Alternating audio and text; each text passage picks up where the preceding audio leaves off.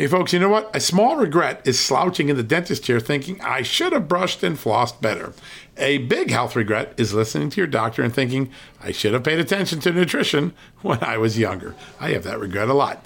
Better health today, and when it matters most, is why I take Field of Greens. Field of Greens is unlike any fruit and vegetable or green product. Field of Greens isn't watered down extracts. Field of Greens is an organic superfood. It's whole fruits and vegetables. Each fruit and vegetable was selected by doctors to support vital body functions like heart, liver, kidneys, metabolism, and of course, your immune system. And only Field of Greens is backed by a better health promise. At your next checkup, your doctor will notice your improved health, or you're going to get your money back.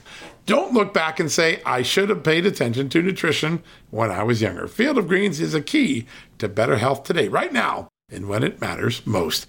Let's get you started with 15% off and free shipping.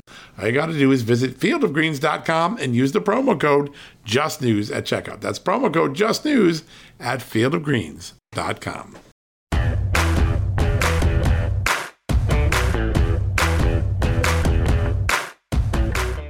Hello, America, and welcome to a new edition of John Solomon Reports, the podcast from Just the News. What a day. Breaking news. You thought yesterday was busy. Today is shaping up to be even crazier, busier on the news front. The United States Supreme Court, just a few minutes ago, you know what they did? They upheld the Arizona election integrity laws that were passed a couple of years ago that outlawed ballot harvesting and said, if you show up and try to vote in the wrong precinct, your vote won't be counted. Those are two just common sense laws. Democrats called it Jim Crow. They called it racist, discriminatory. And guess what? The Supreme Court, by a 6-3 ruling, all 6 conservative justices against, all 3 Democrat appointed justices against, concluded that there was no racism involved, that racism wasn't the issue, that these were just an effort to try to create integrity, a good faith effort to create integrity. Supreme Court rules it should have a message far beyond these Arizona laws. We were talking yesterday about Georgia and the lawsuit that the Biden DOJ has filed. We're going to ask somebody very soon about this very issue. Congressman Andy Biggs from the state of Arizona. We planned it today. See, we just do the Supreme Court, and we had Congressman Biggs on. Actually, we didn't plan it. It just happened perfectly. Congressman Andy Biggs is here. We're going to ask him, what message does this send to the Democratic attacks on election integrity laws across the country? We're going to zero in on that, and I'm really looking forward to that. Very, very big news on the front. Also big news, Congressman Benny Thompson, the state of Mississippi, Democrat. He has been named the chairman of the January 6th riot investigation. We're going to get some reaction from Congressman Biggs on that. And we're going to do a twofer today for good reason. We've got a second great guest. Nicole Egan is going to join us. She's the journalist who covered the Cosby case from start to finish. We're going to ask her, how did it end up? How did this Supreme Court ruling yesterday in Pennsylvania, which freed Bill Cosby from prison, reversed his conviction, how did it happen? How did prosecutors make such a big blunder? What should we learn from it? A lot of reaction today. Bill Cosby's former wife on television, Felicia Rashad on The Cosby Show, said that it was justice long overdue. We're going to ask this great reporter about that and many other issues. Busy day, so I don't want to take too much time. I want to get to 2 amazing guests. So we're going to go take a quick commercial break. When we come back, first up, Congressman Andy Biggs from the great state of Arizona. We got a lot of news to talk about, including the Supreme Court decision, critical race theory, China, the Republican agenda for 2022, Capitol Hill investigation, the Capitol riots investigation. We're going to cover it all with Congressman Biggs right after this commercial break. Temp check. What kind of summer are we having this year? A family road trip summer? A beach bum summer? Or a wake me up when the sun sets summer? With Instacart, choose your own adventure and skip the shopping side quests. Where available, you can get ice cream delivered to your hotel, sunscreen to the pool, or cold brew to your bed. Well, door, in as fast as 30 minutes. Wherever you find yourself this summer, you can get the goods. Download Instacart for free delivery on your first 3 orders. Offer valid for a limited time. Minimum $10 per order. Excludes restaurants. Additional terms and fees apply. All right, folks, welcome back from the commercial break. And as promised, a very special guest, somebody we've had on the show many times. We're so grateful. Congressman Andy Biggs from the great state of Arizona is joining us. Congressman, welcome back. Hey, John, it's good to be with you. Thanks for having me. By the way, thanks for all the work you do. I really appreciate it. Oh, I mean, I love it. I love what I do. I'd do it for free if I could. It's that much fun. I probably shouldn't tell that to my company, but that's it. Yeah.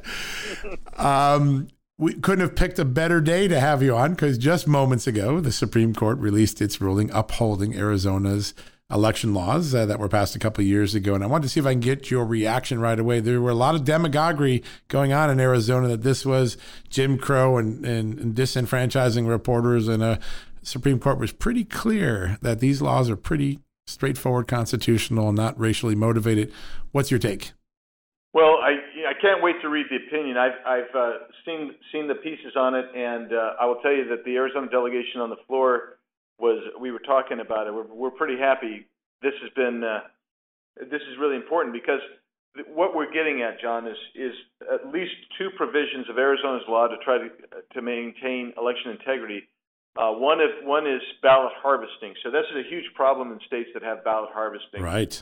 And for people who don't know what that is, that's where you take somebody who's basically, they could be working for a campaign, they could be working for a special interest group, anybody really. They can go out and in Arizona, what we found is that they were not only gathering somebody's ballot and then taking it in for them and voting for them, they were actually, in many cases, helping fill it out. Wow. And they would wear shirts, at least in one election, they were wearing shirts that gave people the impression that they were from the election department, because they would say election worker on their polo shirt as they would go door to door. And so the legislature in Arizona passed a law saying no ballot harvesting, and we actually had the voters also supported that. So we had this thing going on, no ballot harvesting, and now it's been upheld by the Supreme Court, and we think that's really important. And you're right, they tried to make it a racial issue and what have you, but it really wasn't. It was just in voter integrity, election integrity. Yeah, no, that's exactly right. And then there was a second law that also got help, right? Yeah, that's exactly right. And in the second law, it was. I don't want to get too much into the weeds, yeah. but it's a provisional ballot type thing. So what happens is we passed a law saying you have to vote in the correct precinct. I mean, because what happens, you've got poll workers in the precinct. They come to know the electors, and the electors come to know the poll workers, and sometimes relationships are there, and it helps to guard against fraud. But we had people that were taking ballots to wrong precincts, or they would show up at a different precinct, and they'd say, and they'd say, you're not on our precinct roll, and they would let them vote there. Right. And we passed a law saying, no, you can't vote there. You have to vote in your assigned precinct. And that also helps with election integrity. And that was upheld. And so it's very positive that was upheld today. Yeah, it really sends a message, too. Obviously, Attorney General Merrick Garland has just sued Georgia, saying similar type restrictions in Georgia are Jim Crow. And I think the court was very clear today that legislatures really do get to set the rules for their voting, and long as the intent isn't to knock out a racial minority or to discriminate, the court's going to look pretty favorably on reasonable integrity measures. Do you think the Biden Justice Department gets a message from this ruling today? I hope they do, because if they continue the path they're going on with Georgia, they're going to end up before the same court. And John, look, in this particular case, the Secretary of State of Arizona, who is a Democrat, refused to defend these statutes. It's amazing. Yeah, and she said that the lower court overthrowing those statutes, that decision should be upheld. So I think it's really powerful that you had this person, the Secretary of State, taking that position, and yet at the same time, the Supreme Court came down with what we thought would be, when President Trump appointed these three, we thought that would begin to be the natural split, right, on the conservatives. We thought it would be 6-3, 5-4 mostly, and it hasn't proven to be the case. But in this issue, I think it sends a strong signal to the states with regard to controlling election integrity, certainly with regard to things like ballot harvesting and proper identification at polling places. Yeah, there's a consequence for Katie Hobbs, the Secretary of State, because she wants to run for governor next year, and she just got repudiated by the Supreme Court. The position she took was the wrong position, according to the court. And so there's going to be some electoral fallout, I think, in the 2022 election with that as well. As you look out now, and we've gone through a 6-month period from November 2020 to now, there's a lot of states making changes. Lawmakers, state legislators are really taking this integrity issue seriously and tightening up the ship for things that happened during COVID. And Democrats have kind of continued with the demagoguery that anything that tries to add election integrity is somehow racist. Do you think that argument is starting to fall apart, not just in the court? Now, the court clearly made a clear ruling and statement today, but the American public seems to be behind. When you look at the polling data, they're behind most of these integrity measures, and Democrats seem to be on the wrong side. Do you think the Democrats pick up on that sense soon, or do they continue to go down the path of going against the majority will of Americans? I think for now they're going to keep trying to ride this pony because, I mean, they've got the H.R. 1 is dead, right? So now they want to do H.R. 4, which is the John Lewis bill. And so I think they're going to try to attack it in that way. But for them, it's still going to always be about race. And John, the American people are much smarter than that. They are. They know that accusation now is meaningless because you can't say everything is about race.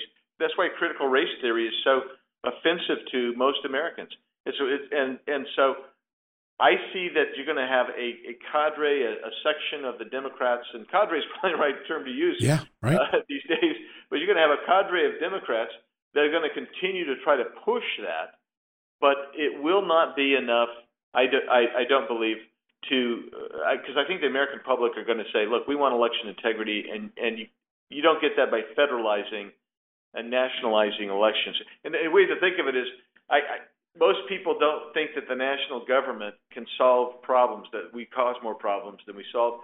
And so I think they're going to walk into that trap as well. It's absolutely fascinating to watch the dynamic because you're right. It seems as though the Democrats are marching right into the face of the will of the American people on many issues. And you just mentioned CRT, and I want to turn to that because we had Elise Stefanik on the show, and a lot of the people we're talking to in recent weeks think that the CRT movement is literally creating an extraordinary electoral backlash, that people are getting involved at their school boards in ways they haven't in many years, and that this will bubble all the way up in the 2022 election. Do you think it's that big an issue and that Republicans, by standing on the side of parents and children and patriotic education, get a leg up in this election from that issue? I think so, John. I tell you why. You have an awakening of people who are rejecting the woke CRT. I mean, that's really what's happening, and we're seeing it. I mean, Loudoun County, Virginia, that was a remarkable meeting. That was something. It was, and they got national media, but it isn't just there. I know down in Tucson, outside of Tucson, that parents showed up. And the school board mischaracterized that as well, and that's where these videos are coming in handy because you get the school board saying, well, they're carrying guns or they're threatening us, blah blah blah. It's not true. What's happening is they're showing up and they're trying to make cogent arguments, but the board is trying to shut them down. And I think what you're seeing is the grassroots of Americans, the what I would call more moderate Democrats, or the old-style Democrats, that the few of those that are still left, that wedge between Republicans and Democrats, the independents and party non-declared, and then the more moderate Republicans are realizing what's been going on, the indoctrination, and that is anti-American, it's against who we are as an American people. And I believe that the Democrats, like they do on all of this left-wing stuff, are going to overplay their hand. And so when we see the Loudoun County people, or the guy, I'm trying to get a hold of this guy, I think in Chicago, who spoke up, and they've been going after him. Yeah. You cannot silence the majority of the populace, and the majority right now is outraged at CRT. Yeah, it really is. And what's becoming, it's funny when we started the Russia collusion investigation and kind of unravel that, you and Congress and myself and Sarah and people like that in the reporting world, we started to talk about the power of bureaucrats. And it became really evident in the FBI where they could literally tell the court a false thing and try to get away with it, mislead the American public for 2 or 3 years. But the same power of bureaucrats comes all the way down the system down, and you see it at the school boards where school boards and school principals are trying to tell parents, we know better than you what your child needs to learn. And when I hear people talk about this, there's a real fundamental difference, it seems like, between conservatives who believe that students should be taught how to think and Democrats who think they need to teach students what to think. Does that become a fundamental issue in reinvigorating things like school choice and taking back school boards? Do you think that difference is starting to play out?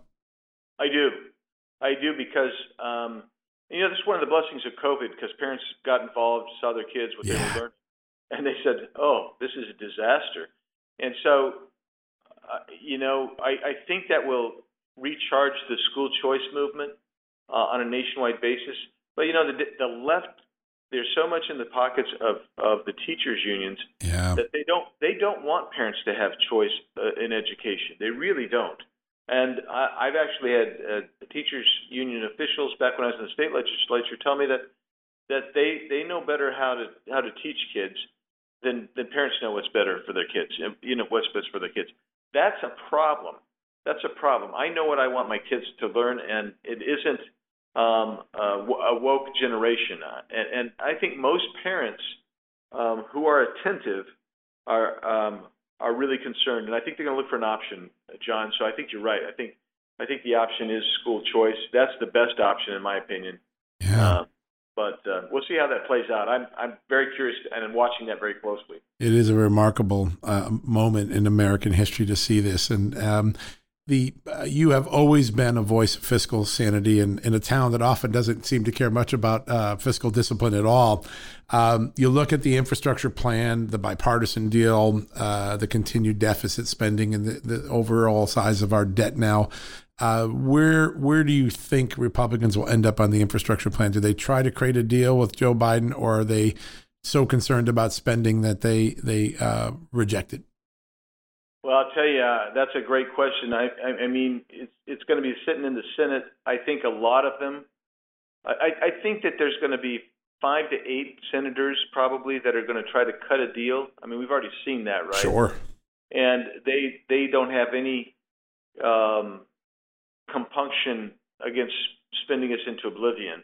And the reality is, you're looking at by the time Joe Biden gets added back in what he wants and Pelosi does, and you go through the process here of conference committees, et cetera, you're going to be pushing again around $1 trillion. And it's amazing. Yeah, and quite frankly, you're also going to get the new Green New Deal. I mean, the bill out of the House that we've done this week, that is basically half the spending there is on Green New Deal projects and implementation of Green New Deal. And so I'm hoping that these guys in the Senate stop it. I mean, that's always my hope right now, is that there's strength in the Senate that will stop it. But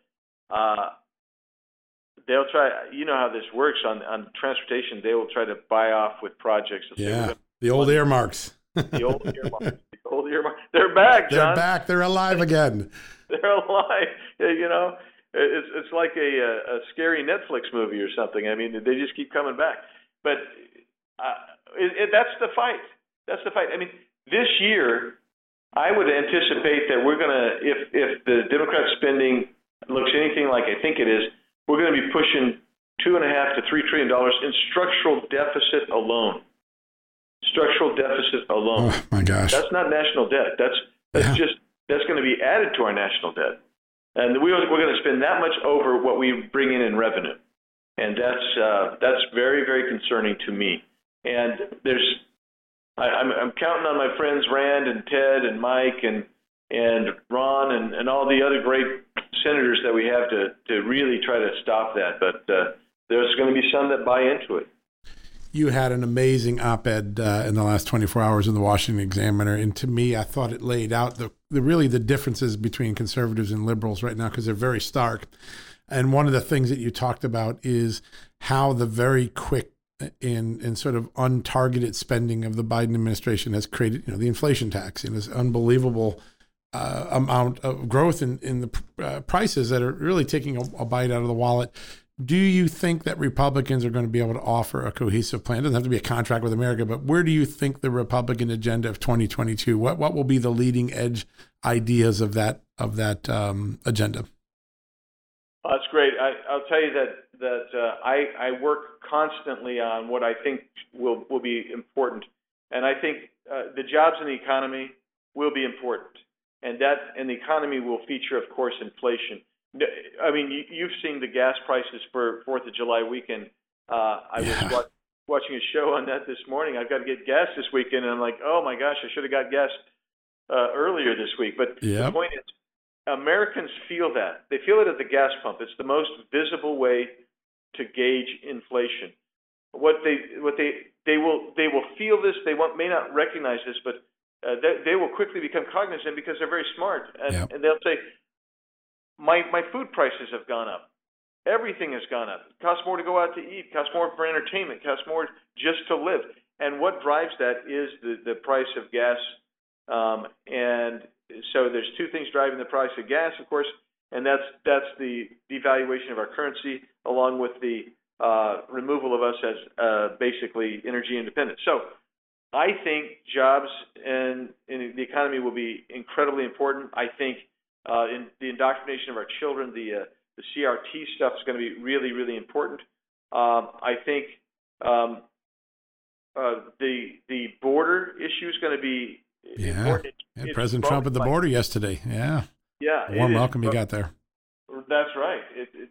So I need to take you down with me sometime, John. I get down often. I'll take you down with me. I would love that. I have so many good friends in the Border Patrol. We have them on the show often, and those guys are America's heroes, the guys and gals of the Border Patrol, and they get denigrated all day, but what amazing people they are. The rescues they do, the work they do, they make me smile every time I meet them, and I'll take you up on that offer going down there.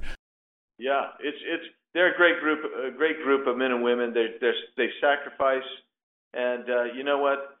They're called racist, but these people are not racist.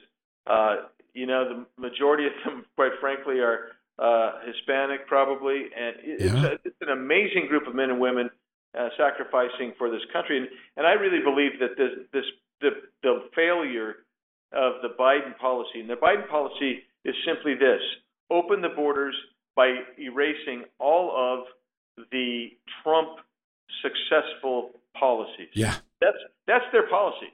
And this is deliberate. And so I think people see that, and that'll be important. I think another one that's a top 5 issue that when I go out and talk to people all over the country, it's the restoration of election integrity. Oh yeah. John, it doesn't matter what your demographic is. The people want voter ID. They want identification at the polls. If you go in person, if you're doing some kind of mail-in, they want some kind of identification, some kind of consistent verification on that. They don't want ballot harvesting, actually. And believe it or not, you've got communities from the left here that want non-citizens to vote. Yeah. And absolutely.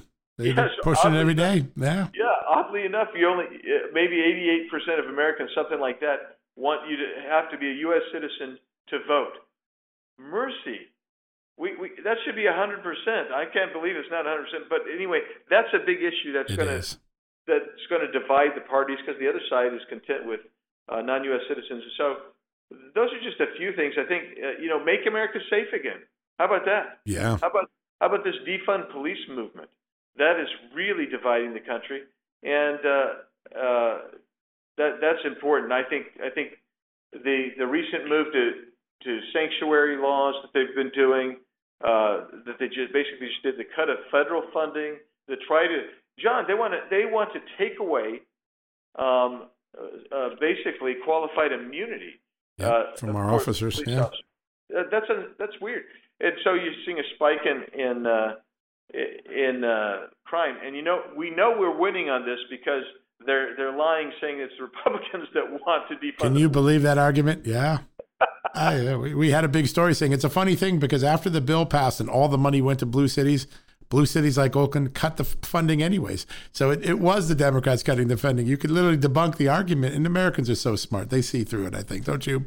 Yeah, I do. I do think so. I mean, they're like, that doesn't even make sense. No. Because they've been saying this for over a year. That's right.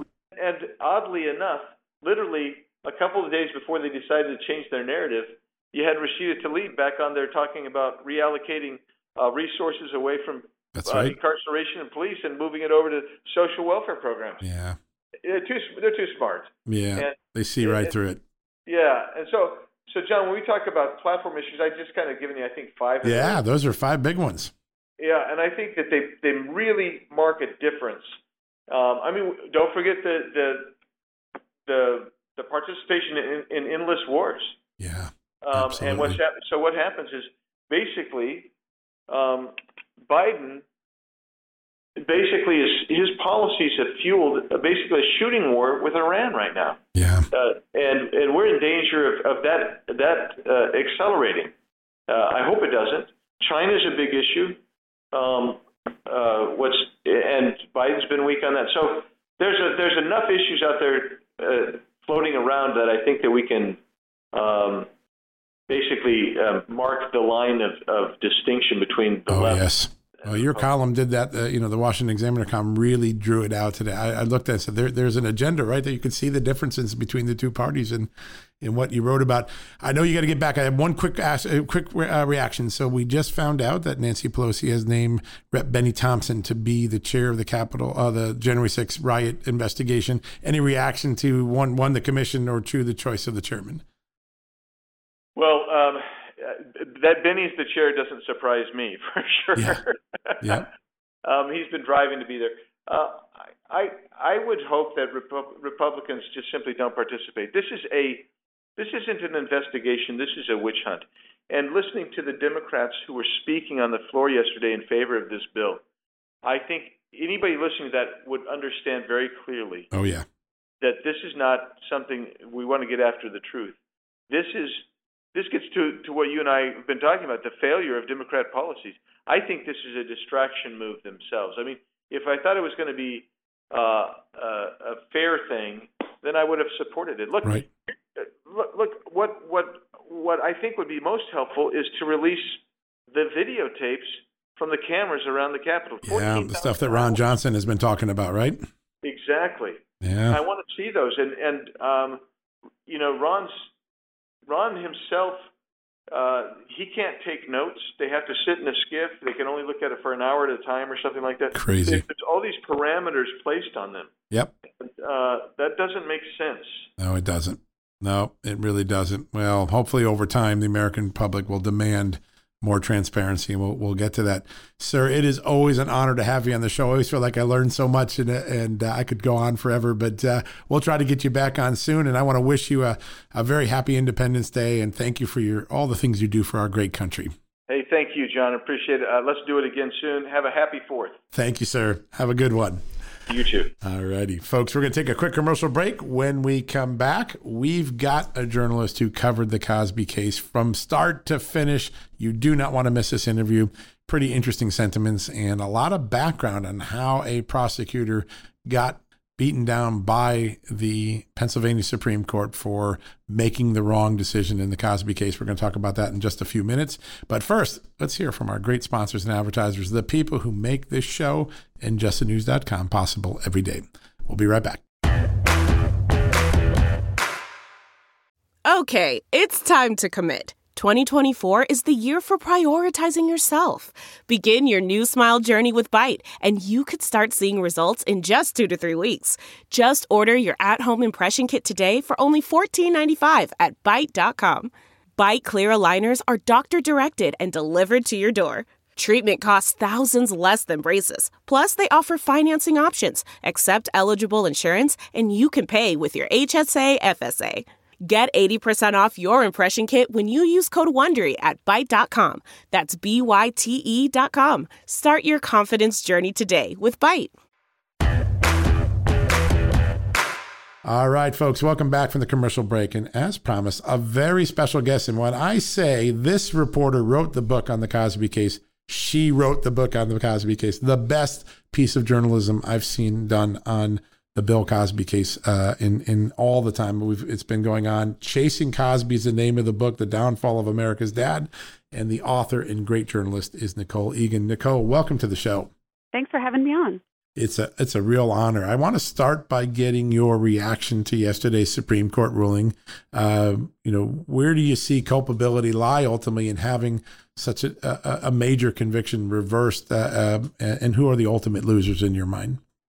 I was pretty stunned by the whole thing because while I'd watched the Pennsylvania Supreme Court oral arguments in December, and the hostility they showed toward the prosecution and the utter contempt they showed for the prosecution pretty much convinced me they were going to rule in Cosby's favor. I did not expect it to be on this issue. There were two issues before them. There was the fact that these other women, other accusers, were allowed to testify, 5 of them, and then this issue about whether this press release was an immunity agreement. Right. And, so I expected them, if they were going to overturn it, that there would be a new trial, and it would be on the issue of the other accusers, because the press release being an immunity agreement is absurd. It is just, I got that press release in 2005. It was a press release. It wasn't until 10 years later, after this case re-exploded again, that Bruce Castor began saying it was also an immunity agreement. Right. And so there was a lot of testimony in court about that. But this, to me, just shows, again, power, privilege, and wealth, and how much it can get justice for certain people, but not for others, because this is a mind-boggling decision that has no basis in law. And for them to then, order his release immediately and bar him from being tried a third time is extraordinary. That is just a very rare occurrance. Yeah, so it is rare for the courts. Yeah. Yeah, I really feel like this is, there's more to this story than we know. And Cosby's spokesman, Andrew White, has been making comments throughout the last several months. He seemed very confident they were going to win it. Yeah, he did. They kind of know their timetable. So I just think that, it's just a shocking case. It's a miscarriage of justice. It's going to be really fascinating. And, it's weird yesterday to see the opinion diverge. I mean, this is a very divided issue in America. There are a lot of people that were praising the decision. Felicia Rashad, his on-air wife, in the Cosby Show, calling it long overdue justice. And then other people saying this is a travesty of justice, like yourself. How did we get to a point in this country where cases like this have become so polarized? I mean, normally the facts are the facts, and we know what the facts are, right? By Cosby's own admission, he acknowledged he was drugging women. He would claim it's consensual, but, the facts are there. How did these things become so political football-like in America?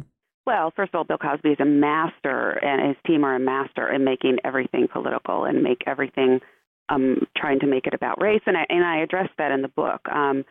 First of all, he was not exonerated.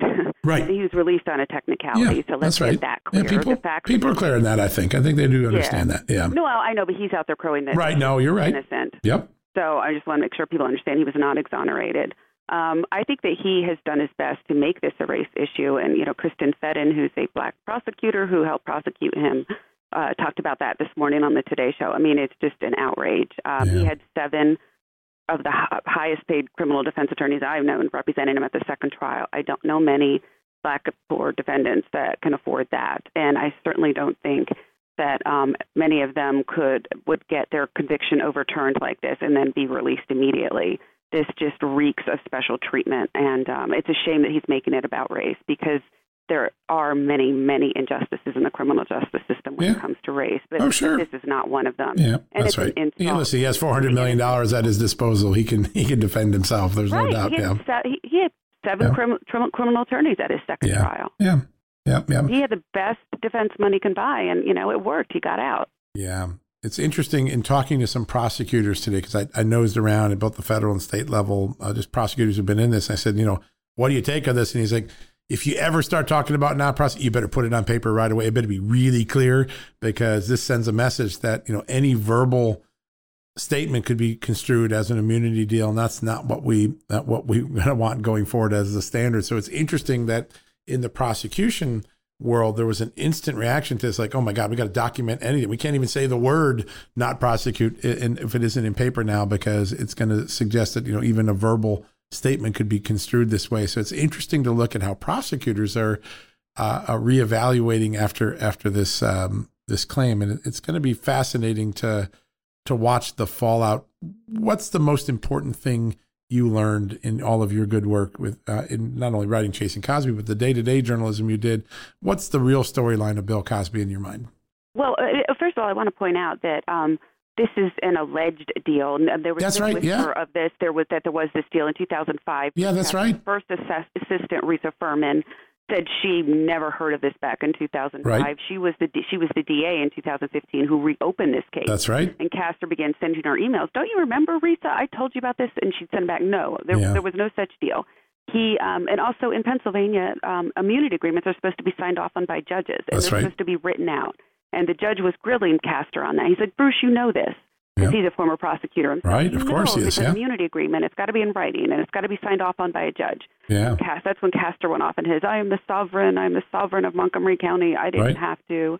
And the sad thing is that is a protection that's there to make sure that people like Bill, rich, wealthy, powerful people like Bill Cosby don't get preferential treatment. Yeah, that's right. Because if this is an immunity agreement, that's usually in exchange for something. What did he give them? Yeah. Nothing. Yeah. That's why he cooperated with the deposition. Well, no, he was not cooperative. They had to stop the deposition twice because he would not answer questions. He stormed out of the deposition at one point.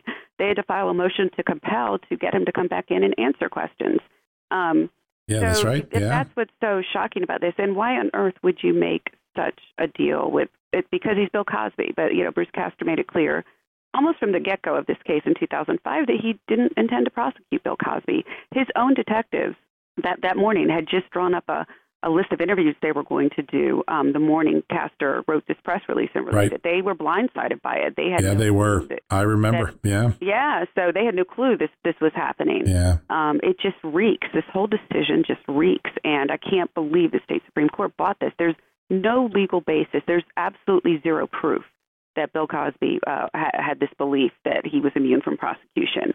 Zero. He hasn't talked about it to even verify it. The attorney who represented him at the time is dead, and it's only Castor saying this, and Castor's not credible. When the court ruled against him on this issue in 2016, that was the ruling that they did not find him credible. I think that's the most interesting part about this, which was there was a prior ruling that dismissed this concept, and then after post-conviction, it's come back, and now it's been deemed to be enough to overturn the conviction. It's going to be very interesting to see how legal analysts and others interpret this. But it was very interesting, and just in talking to prosecutors, and they're like, geez, if you make an offhand comment, does that become an immunity deal now? I mean, that's how striking this ruling has hit, career prosecutors that do this work every day. Really remarkable. I want to go 30,000 feet up now and ask you, what does this do to the Me Too movement? And has the Me Too movement lost some momentum? Because there seems to be selective cases, right? Sometimes the Me Too movement's very outraged, and sometimes they're excusing behavior that's almost identical. Do you feel like this sets back the Me Too movement, or are there other forces at work in the Me Too movement now that have complicated its course? I think the Me Too movement suffered a huge credibility gap when they threw the Joe Biden accuser, Tara Reade, under the bus last year and wouldn't support her. What happened to Believe All Women?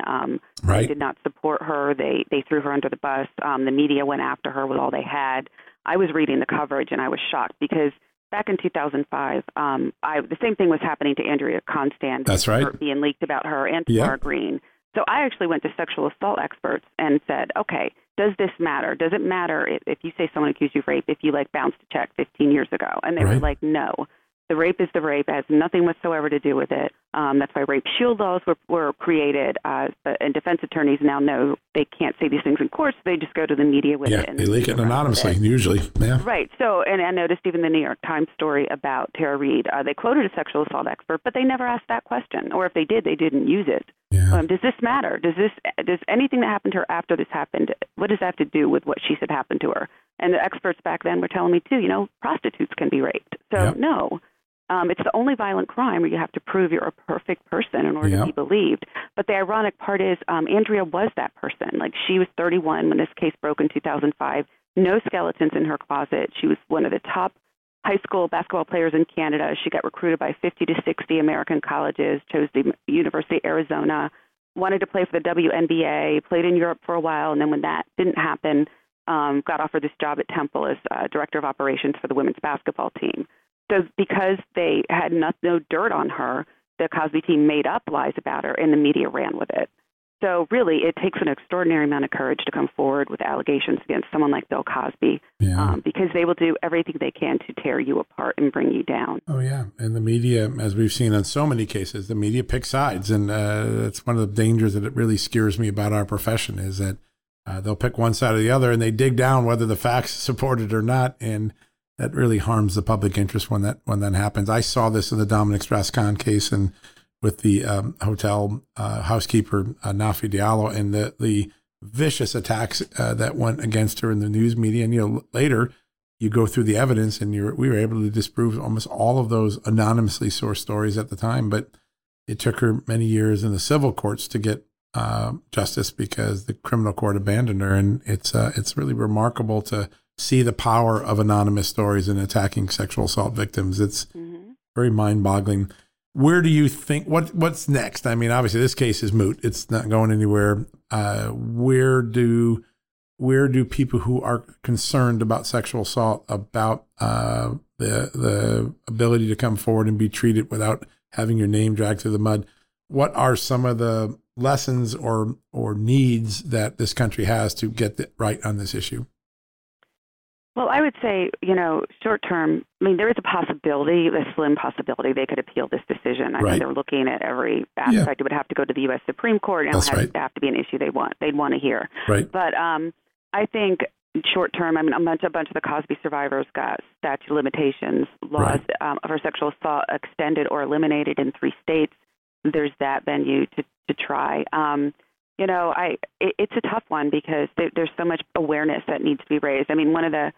One of the best things for the second trial, the DA did an unusual thing. He had the sexual assault expert testify first, which did not happen at the first trial, and it was a different sexual assault expert. And she sat there and she dispelled rape myth after rape myth after rape myth. Yeah. 85% of rape victims, most rape victims never go to the police, and when they do, they're still reporting. 85% know their rapist. Many keep in contact afterward. Many don't fight back. And I think the fact that they educated the jury first on sexual assault made a big difference. And that's what, helped them set the stage for then the 5 women testifying and Andrea. So I think that as journalists, that's something we should be doing, is educating people about sexual assault. But there's just this visceral distrust of sexual assault claims in this country. Yeah. And it is just a disgrace. And drug-facilitated sexual assaults are even more diabolical. Oh, absolutely. Because they're premeditated rape. Yeah. They take away a victim's ability to move, to speak, to defend themselves, and it wipes out most of their memory many times. Right. And by the time they wake up, if they want to go to the hospital and get tested, the drug's likely out of their system. Many of these go through their system quickly, and then the rapist could argue, they took it consensually. And if it just so happens, if your rapist is someone like Bill Cosby, who's going to believe you? Are they going to believe you, or are they going to believe him? Yeah, that is the enormous challenge of future sexual assault cases. It seems like this is a pause moment for us to do more education and to create, a system where, I don't know how you do it, because I think power and privilege, clearly we see it in every level of the court system. There seems to be 2 justice systems. I've talked about this a lot, and there's one for the wealthy, the connected, the powerful, and the privileged, and there's one for everybody else. And you just see a very different system for those who are accused and are in power. Maybe Harvey Weinstein is one of the few exceptions, but wow. Yeah, and I would say too, in Pennsylvania, the Supreme Court, Pennsylvania Supreme Court justices are elected. Yep. So that's something to look at. Are these the people you want making these decisions when they do things like this? And their behavior was so unprofessional at oral arguments. So that's an avenue to look at too, because there's just that's where people can become activists too. Yeah. It's just I hope that somebody starts digging into the Supreme Court and what happened here, because I truly think... You think there's a bigger story here, huh?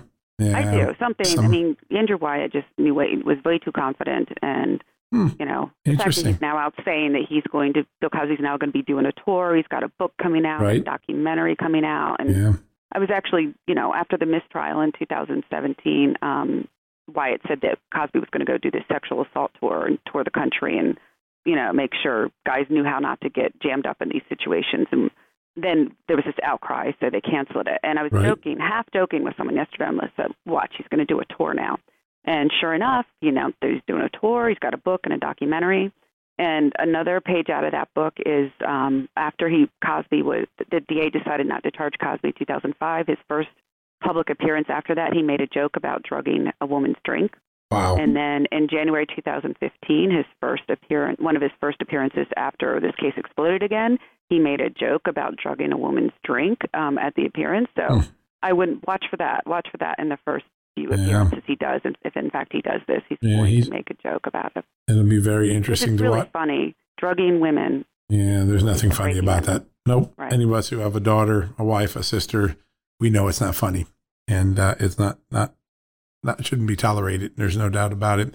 Last question for you, because when we were talking off air, we were talking a little bit about the state of the media and how the media swung on this case. And you talk about this is a real phenomenon in Hollywood of trading up on stories. How big a culpability does the American news media have in this story? Well, you know, and I write about that in the book because Hollywood knew he was doing this for years, but the media, in fact, in 2014, a bunch of the media actually did mea culpas, you know, starting with David Carr at the New York Times. Right. Yeah. And I can never say his name, Ta-Nehisi Coates. Okay. Yeah. Sure. Yeah. Yeah. Because they had written stories and they had not included these allegations. And then Mark Whitaker, who wrote the bio that had just come out, was finally forced to admit he should have included the sexual assault allegations. Even Ronan Farrow, who was with NBC at the time, wrote a mea culpa a few months later and said he was told not to ask Cosby about the sexual assaults or Whitaker, and he didn't until the very end, and said he was ashamed of that interview. So the sad part about this is if the media hadn't completely backed off this in 2005, but Castor might have been forced to actually complete this investigation. There were 14 women accusing Cosby back then. Wow. The media does have the power to push this forward, and they didn't. And the sad thing is there might have been one of those other cases might have been still within the statute of limitations back then. By the time this exploded again in 2014, the only known case that was within the statute of limitations was Andrea's. Right. And I do believe there are more victims. I know there are more victims out there. There are 60 known ones. I think the actual victim counts in the hundreds. And perhaps there's a victim out there who's so outraged by the way Cosby was just freed like that they'll come forward. And there'll be a new case. But there's still one last civil lawsuit. All the women who sued him for defamation, they won. They settled out of court with his insurance company after the conviction. But Gloria Allred still has one case that can now move forward. That's a civil case with one of his victims. Fascinating. We'll have to keep an eye and see where that ends. Well, Nicole, you've done enormous work, and you've really owned this story for a long time. When other media would come in and out, you never left it. And how can your book is still available, right? Chasing Cosby. You can still get copies of it. How do people find you, follow you, and get a copy of your book? Yeah, well, I have a website. They can go to my website, but it's available wherever you buy books, Amazon, Barnes & Noble. Right. And it's still available there. And there's also a podcast based on the book if you want to hear directly from the survivors, the victims themselves. It's very powerful listening to them tell their stories. And so many women were just completely destroyed by what he did to them. Some were able to go on and have good, productive lives. Others were not. His first known victim was a 17-year-old virgin named Sunny Wells, and this was back in 1965. She knew him through her mom, who was an agent in Hollywood, and she was not able. She's never been able to trust anyone enough to have a healthy, long-term relationship. She talks about sleeping with their arms across her chest and her groin, just to keep herself safe. So many of the women have dealt with the horrible after effects of being drugged and sexually assaulted by him. So I also encourage people, if they want to hear from the women directly, and hear them at length, because we let them tell their stories at length. They're in the book, too. But, yeah, and the book actually gets into many more of the big picture issues than the podcast does. Yeah.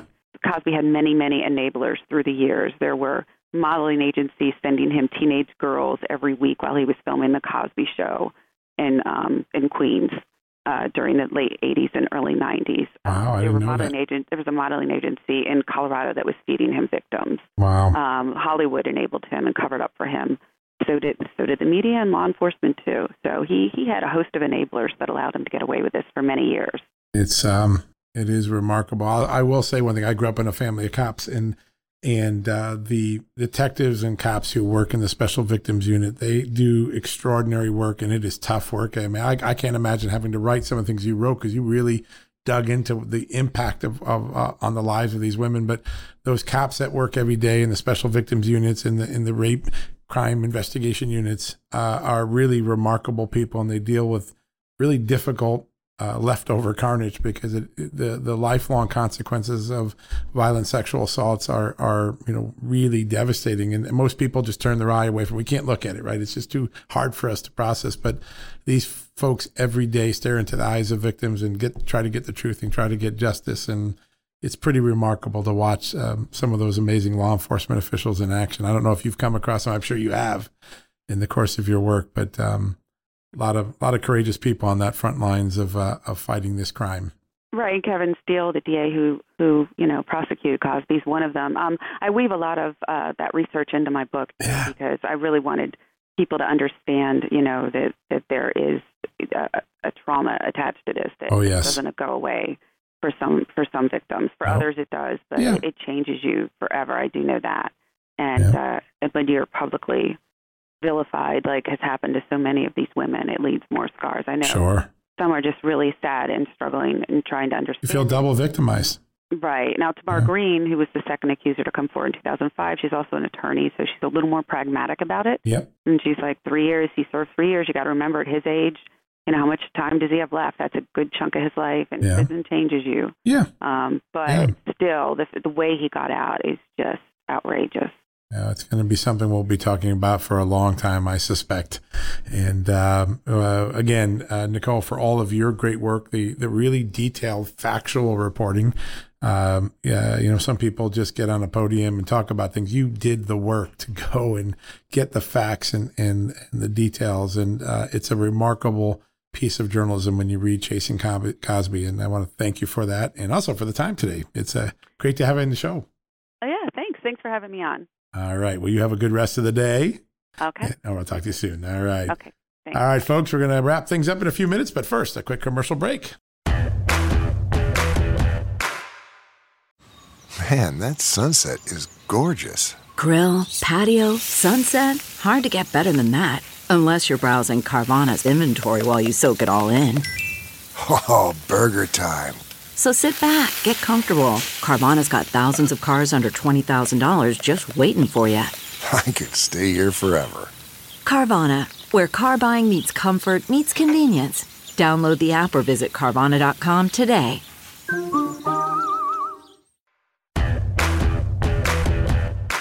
All right, folks, that wraps it up. Are you ready for a holiday weekend? Yeah, guess what? You still got one more day. I got one more day. I got one more podcast for you. It's going to come up tomorrow. So thank you for listening. 2 great guests today. I really felt like we learned a lot from Nicole Egan and from Congressman Andy Biggs. And on a busy news day, we couldn't have had a better congressman on than one from the state of Arizona when one of the iconic cases of this Supreme Court session came down, the Arizona voting case. All right, we're going to wrap it up today. We'll be back tomorrow with a new edition of John Solomon Reports. And until then, I have an idea. If you've got kids or if you've got grandkids, there is a great new teammate here at Just the News, at John Solomon Reports. They're doing amazing things by creating craft kits that you can do with your children, with yourself. They're great for seniors. They're great for kids. They're great for people of all ages. And they deliver it to your door. That's pretty cool, right? And you have an opportunity to make something that you can donate to a cause, like a quilt. These is amazing things. And so I want to introduce you for the first time to Annie's Kit Clubs. They're a new sponsor. We love them. I just got some kits over the weekend. I'm going to do one with my son, who's a special needs adult, but loves to put things together. And so we got a really cool kit that we're putting together, a wood kit. We're going to make some stuff this weekend. We're going to get it out and get the tools out and have some father-son time. What a cool idea there. What's great about Annie's Kit Clubs, they provide all the materials. So you start crafting immediately. You can choose from a variety of Annie's Kit of the Month clubs, including knit striped Afghan, card maker, simple beads, and more. And the kids are designed for every level of a crafter with online tutorials. That's kind of cool, right? You walk you through it, get you ready. The kid in your life will love Annie's Creative Girls Club or the Young Workers Kit Club. That's what Josh and I are going to be working on this weekend. They provide quality interactive summertime projects. The ones for kids are perfect for the ages of 7 to 12. So there's over 60,000 five-star reviews of Annie's. That's pretty impressive. That's a gold star winner right there. And one member, I was looking through these the other day, said, I've been a member of Annie's Kit Clubs for quite a while now and absolutely love my kits and video instruction. Highly recommend to anyone wanting to learn a fun, relaxing craft or spend time with their kids. That's what I'm going to be doing.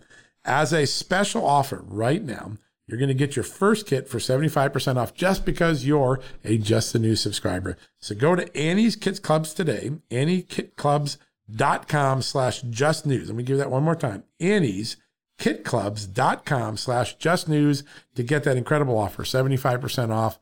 You'll have it at your door in a couple of days. It's an amazing opportunity for kids, grandkids, starters, professionals, crafting of all sorts, and you have an opportunity to donate some of the things you make to people in need. What a great opportunity to get family quality time and be able to give a gift to someone you love. All right, folks, that wraps it up. One more day to the 4th of July holiday weekend. I can't wait to celebrate our 245th birthday in America coming up soon. Until then, have a great night. God bless you, and God bless this extraordinary country, the United States of America, as he always has. Good night.